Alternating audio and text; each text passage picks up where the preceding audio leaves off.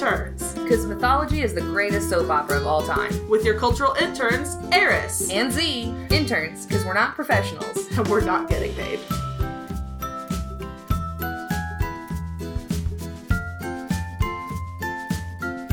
Hey guys, it's Eris. And I'm Z. And today we are starting our Basic Bitches Summer Reading List. Woo! We're starting off with vampires and... Yeah, that's all you need to know. Goodbye. I feel like we do that every time. Like we're just like, this is our topic. And we're gone. Realize that's it. Do your own research. I'm out.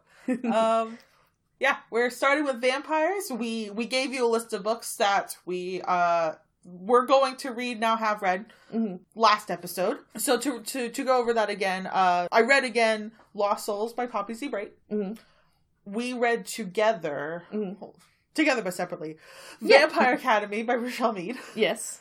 And then you... I reread the first book in the Morganville Vampire series by Rachel Kane.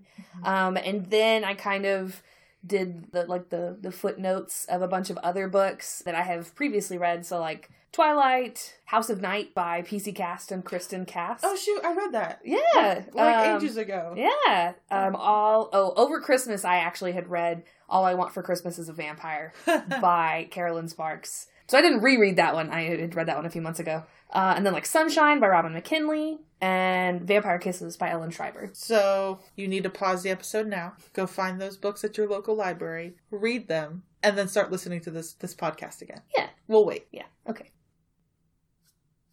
Good, now that you read them. All right, now we're ready to talk.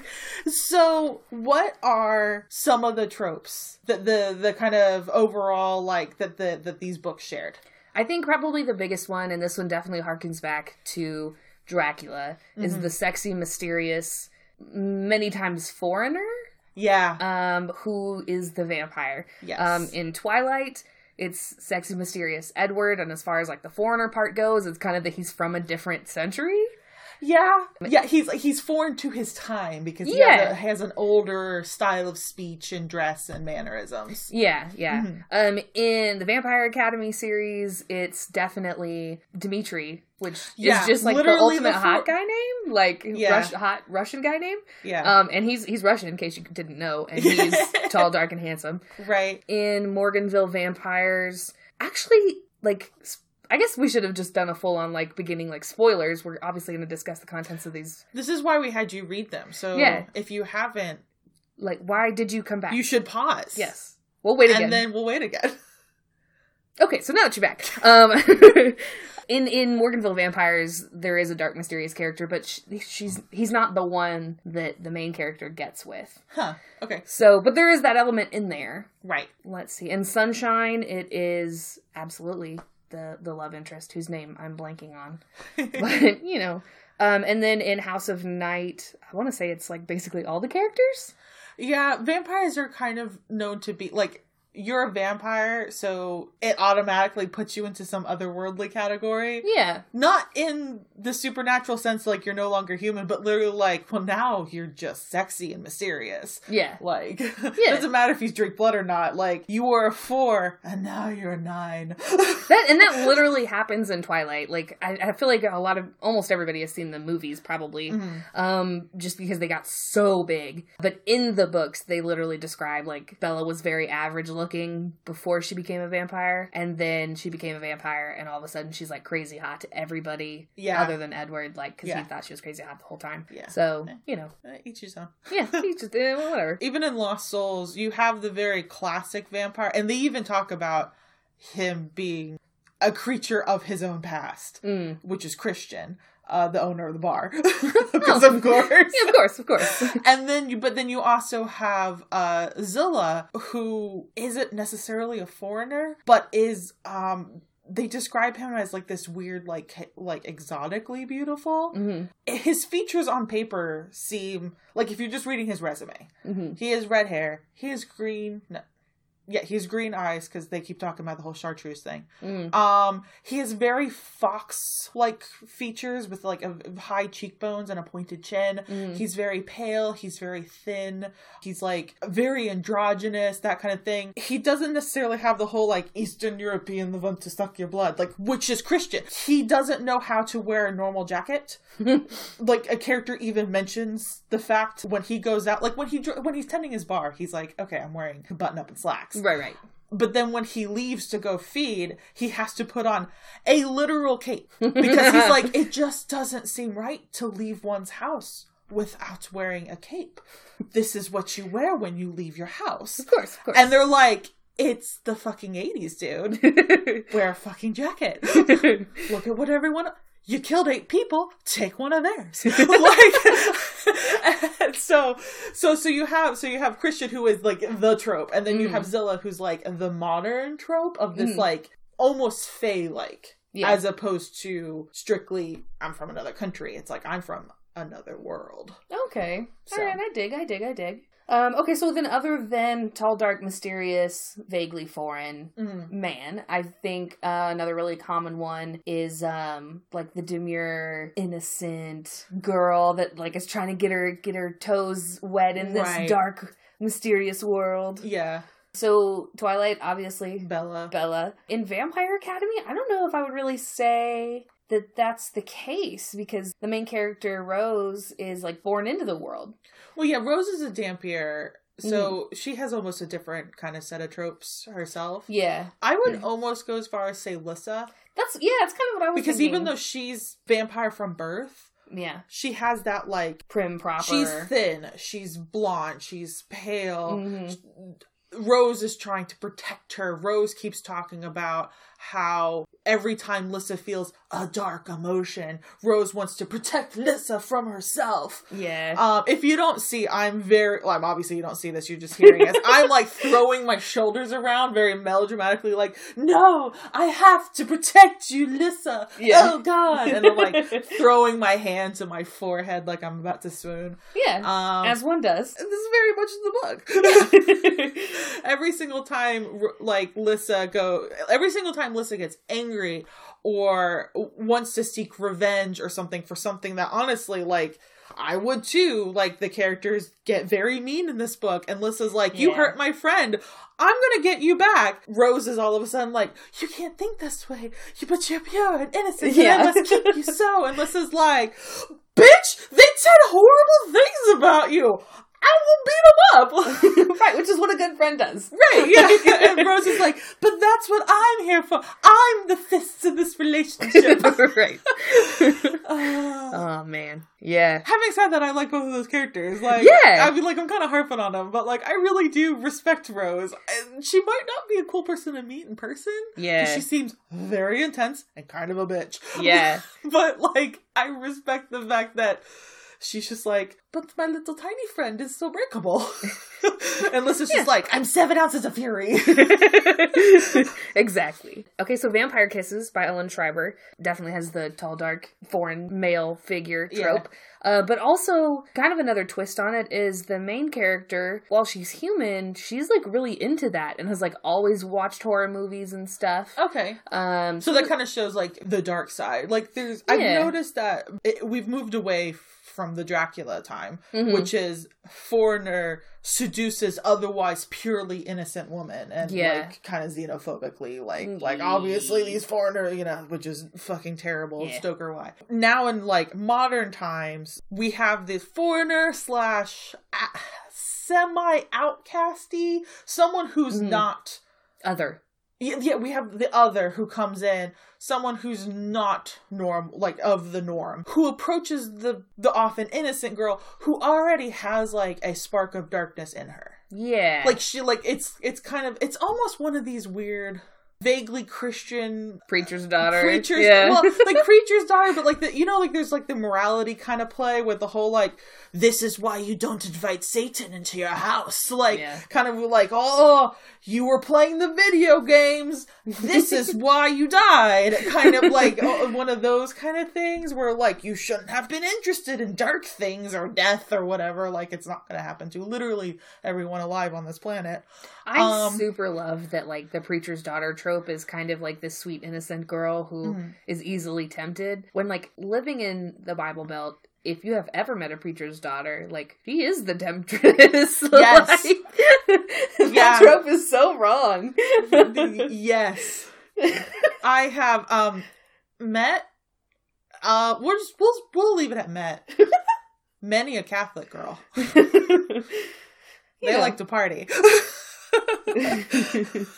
So there's a little bit like an updating from the kind of racist trope to less racist, morally questionable, but less racist. Yeah. You see that a lot in the very beginning of Lost Souls. You have a character named Jessie who literally comes in seeking the vampires. It's like she dressed very Hot Topic goth. She's got a choker. She's wearing a black dress. You know, she's wearing lace gloves. She's wearing combat boots. She comes into Christian's bar because she has managed to figure out where the vampires are. And so she goes and she's like, I'm waiting to see the vampires. And Christian's like, you're like 16. And she's like, I'm waiting to be the vampire. You know, like, and then she does in fact meet them. And it's hard to tell who's tempting who at that point. There's definitely a moment where Zilla's like, well, it's like she's more than offered. At this point, it would be impolite to say no. And then you also have Nothing, the name of the character, where he is kind of preacher's daughter and the same. He's delicate. He's, you know, he has like, they describe, like, Poppy Z. Bright, like, really goes on at length describing his hip bones. Like, he has great hip bones, I guess. They just talk about Nothing's hip bones for a while. He also, like, he seeks out the vampires and seeks out, well, I mean, like, spoilers, his family. Yeah. It seems like on the one hand there's dark, mysterious, and on the other there's prim, proper, and pure. But also kind of to underlie that, it seems like there is the resistant to themselves and to their own world kind of vampire trope, and on the other hand, like the tomboy girl who can kick ass and was very insistent that she can handle it. I know in All I Want for Christmas is a Vampire by Carolyn Sparks, the male love interest is this Scottish vampire who's been around for many, many, many years. And the female love interest is Tony, who has a very, you know, masculine name. And she, like, is literally a bodyguard for him. Okay. And in Vampire Academy, there's Dimitri, who is like, we can't do this, you know, like, our age and our world and da-da-da-da-da. Yeah. And then Rose is supposed to be, like, basically a protege, or not, or his protege, but also, like, kind of low-key a prodigy, as far as, like, physically kicking ass. Yeah. Yeah. So. It's interesting sometimes, too, when they try to combine those two characters, or if they keep them separate. As is like, here's the innocent one that's there to be tempted, and then occasionally ultimately fall for that temptation, or sometimes it works out for the best, but they like come out with a lesson learned. And then there's like the kick-ass friend. Yeah. Yeah. Which, more like, often not female. Yeah. Growing up, I always wanted to be the kick-ass friend. And then I got into a job where, like, I literally keep people from beating each other up. So I feel like I might still low-key be the kick-ass friend. At least I hope so. Like, yeah, I think so. I mean, you like take people down. Yeah. I just yell at small children. That's what I do. Yeah, some people have hobbies. Hey guys, this is Eris, cutting in here for our regularly scheduled commercial break. First, I'd like to thank Pack Mule Photography for sponsoring this episode. They are a photography business in Coweta, Oklahoma, and they specialize in personal and personnel photography. You can check them out at packmulephotography.com. I'd also like to thank Mac Boyle for producing this show and putting up with us and giving us valuable advice. He lets us crash his place, you know, a couple times a month and lets us make a lot of noise, and he barely says anything about it. And frankly, I've said this before, but I think he's a saint and we should attribute some miracles to him so we can get that canonized. Thank you so much, Mac. I'd also like to thank our listeners. You guys have been great. We've been getting tons of comments, and we just appreciate you so much, and we love that you like the show. Today's random fact of the day is all about ketchup. Initially, ketchup was a Chinese condiment. It was made from fermented fish. Europe was introduced to it mainly through trade, and traders brought it back up to Europe, and they warmed up to it because it could be kept for up to a year due to the fermentation of the fish. But when they tried to replicate it, a lot of recipes ended up calling for walnuts and oysters and mushrooms. In fact, mushroom ketchup was purportedly a favorite of Jane Austen's. It wasn't until around 1812 that the tomato was actually introduced to ketchup, except that weirdly made it not as popular because tomatoes did not keep for very long and frequently made the ketchup go bad. Except Europe, for whatever reason, kept trying at it. And it wasn't until about modern era that they started adding in essentially more chemicals, sodium benzoate, which made it last longer, unrefrigerated, etc. Except it was ultimately worse for you. And it so really wasn't until now in very modern day where we have refrigeration, which is why you should absolutely refrigerate your ketchup because it will go bad, where we've gone back to pure tomatoes and the vinegar and spices and keep it refrigerated. It is no longer like the original source material at all. They're two totally different sauces. And that's it. Let's go back to the episode.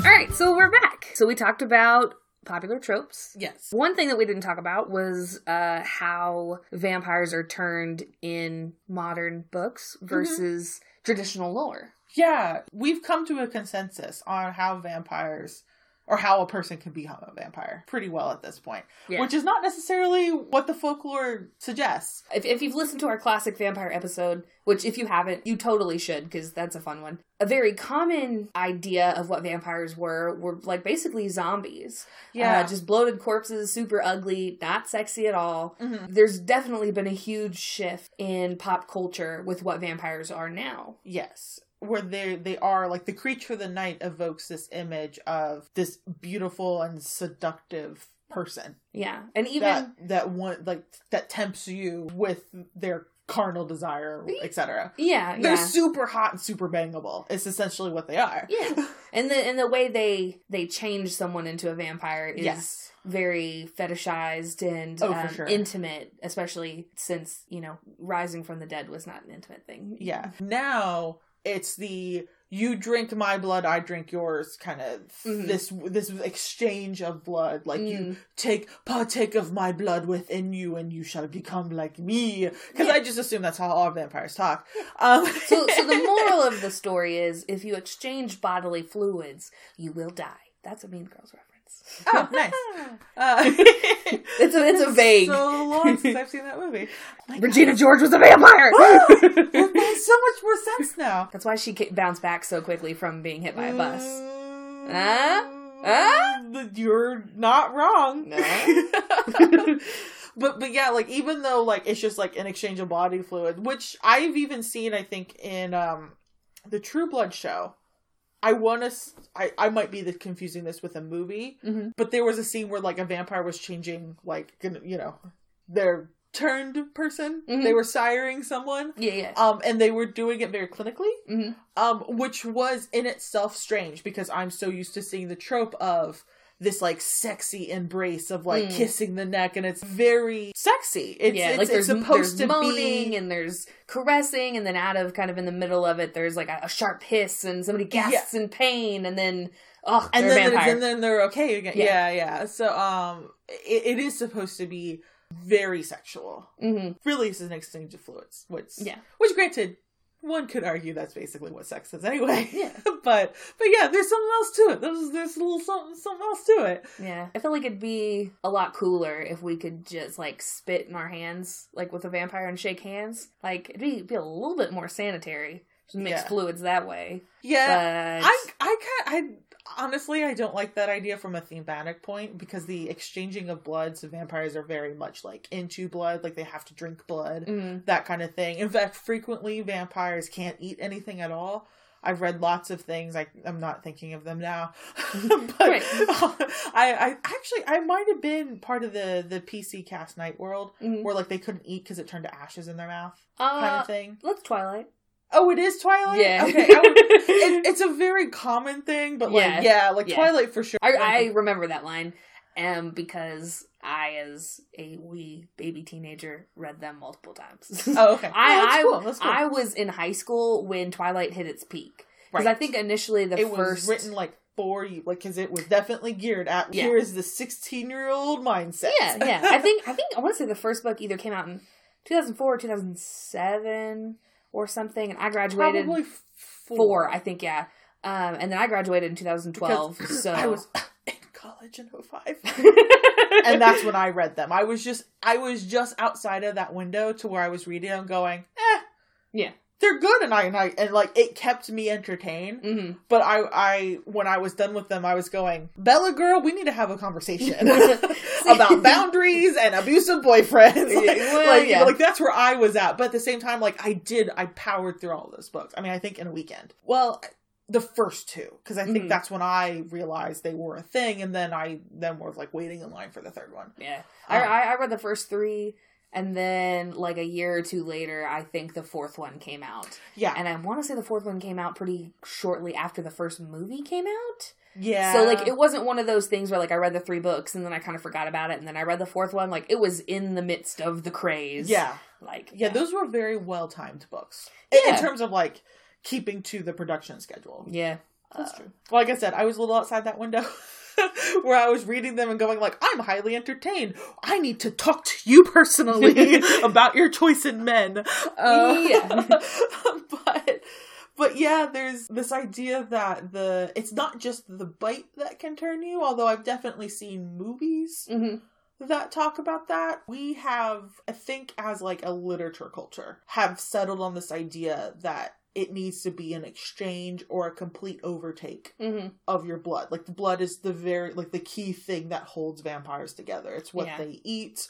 In some cases, they always have to have it. Whether it's the only thing they can eat is kind of up for author's interpretation. In fact, in Lost Souls, Christian is one of like the old vampires, and so he can only drink blood. And that's it. That's his only form of sustenance. And very snake-like, he only needs it a couple times a month, kind of thing. While as the younger vampire, Zilla Twig, and I totally forgot the other boy's name. Moreau, I think. They can eat certain things. They need blood.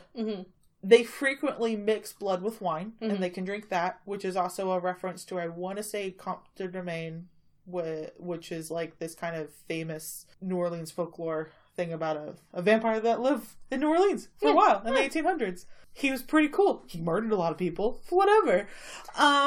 He threw great parties. Yeah, you know. If Oscar Wilde was a vampire, it was him. But they can eat certain things. They eat a lot of sugar. They eat a lot of sweets and highly sugar types food and cake and stuff. And they drink a lot of alcohol. So there's like this weird, like, they almost can't do protein, but they can do anything that metabolizes very quickly into just pure fucking sugar they can do, like, but there's like certain other things that they can't, like fiber is like right out. Fiber. There is not a bread, like a whole grain product in sight. So do you think that's why vampires are so uptight, because they have to shit real bad? Maybe. I mean, I'm gonna say probably. Yeah. I mean, yeah. Also, like, all liquid diet, that's gonna fuck some shit up. Yeah. For sure. Also, they have to pee all the time. Yeah. That's why they're constantly disappearing. Like, in the middle of conversations, they're like, I'm being mysterious! Fuck, where's the closest bathroom? I gotta take a piss! Oh my god, it's me. Yeah, hold up, guys, I gotta go. I think that I kind of noticed a lot of, like, Harlequin and Avon books and stuff that kind of branch into the supernatural genre are very much centered around vampires, which All I Want for Christmas is a Vampire is an Avon book, and it's one of those that like is a very popular genre for like erotica and stuff, which kind of goes along with what you're saying, like how the exchange and the and it's like a one-on-one exchange. Yeah. Vampire person, they're turning into a vampire. Yeah. One-on-one, dark corner, etc. Yeah. There's not usually a lot of ritual to it. No. It's just like, you drink of my blood and I drink of yours. Aha! And it's like, now you're a vampire. Yeah, smushing booties. Maybe after a period of rest. Yeah. And then you wake up. Yeah. In Vampire Academy, there's a couple of different tiers of vampires and how you can change or become one. I guess the Moroi were, at least in the first book, you don't get how they first came about. Right. I don't but believe. It's like a genetic thing. Like you're born you're born a Moroi vampire. by a Moroi mother and father.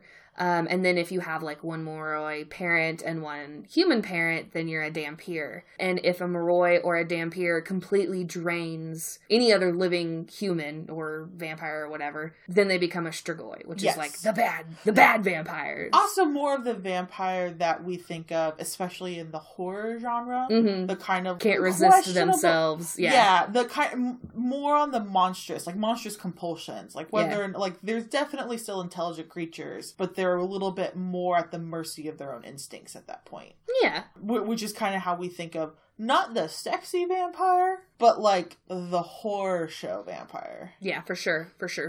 And I think the really fun thing, and one of the big reasons we did Vampire Academy to talk about on this episode, was because in Classic Vampire episode, we talked about the Strigas and the Strigois and Dhampirs, which are Albanian and Romanian, and that's kind of not a thing that you see super common in modern vampire books, right? Up until like very recently. Yes, yeah. I mean, it's only really been in the last 20 years or so of publishing. Now, granted, like I might have only read this 5 years ago, but like looking back at the copyright date, right? It's something that's really only popped up in the very late 90s. That the idea of this Dhampir. And in fact, Strigoi, I would say Dhampir, for me personally, came into my consciousness before Strigoi did. I want to say Lily St. Croix did a YA series called Strange Angels, where she had Dhampir in it, and it was vaguely supernatural Hogwarts. Like there was like werewolves and vampires, and I think there was a couple like fae princesses roaming around, and I think the main character was Dhampir, but didn't know it. If I remember right. I read the series a while ago. But her father was a hunter, like a la Buffy the Vampire Slayer style. And then her mom was probably a vampire. Yeah. And she was kind of coming to terms with that. Yeah. Of literally not just two worlds, but opposing worlds. So by that logic, in the fourth book, Bella's kid is a Dhampir. Yeah. I never really thought about that, but okay, that's cool.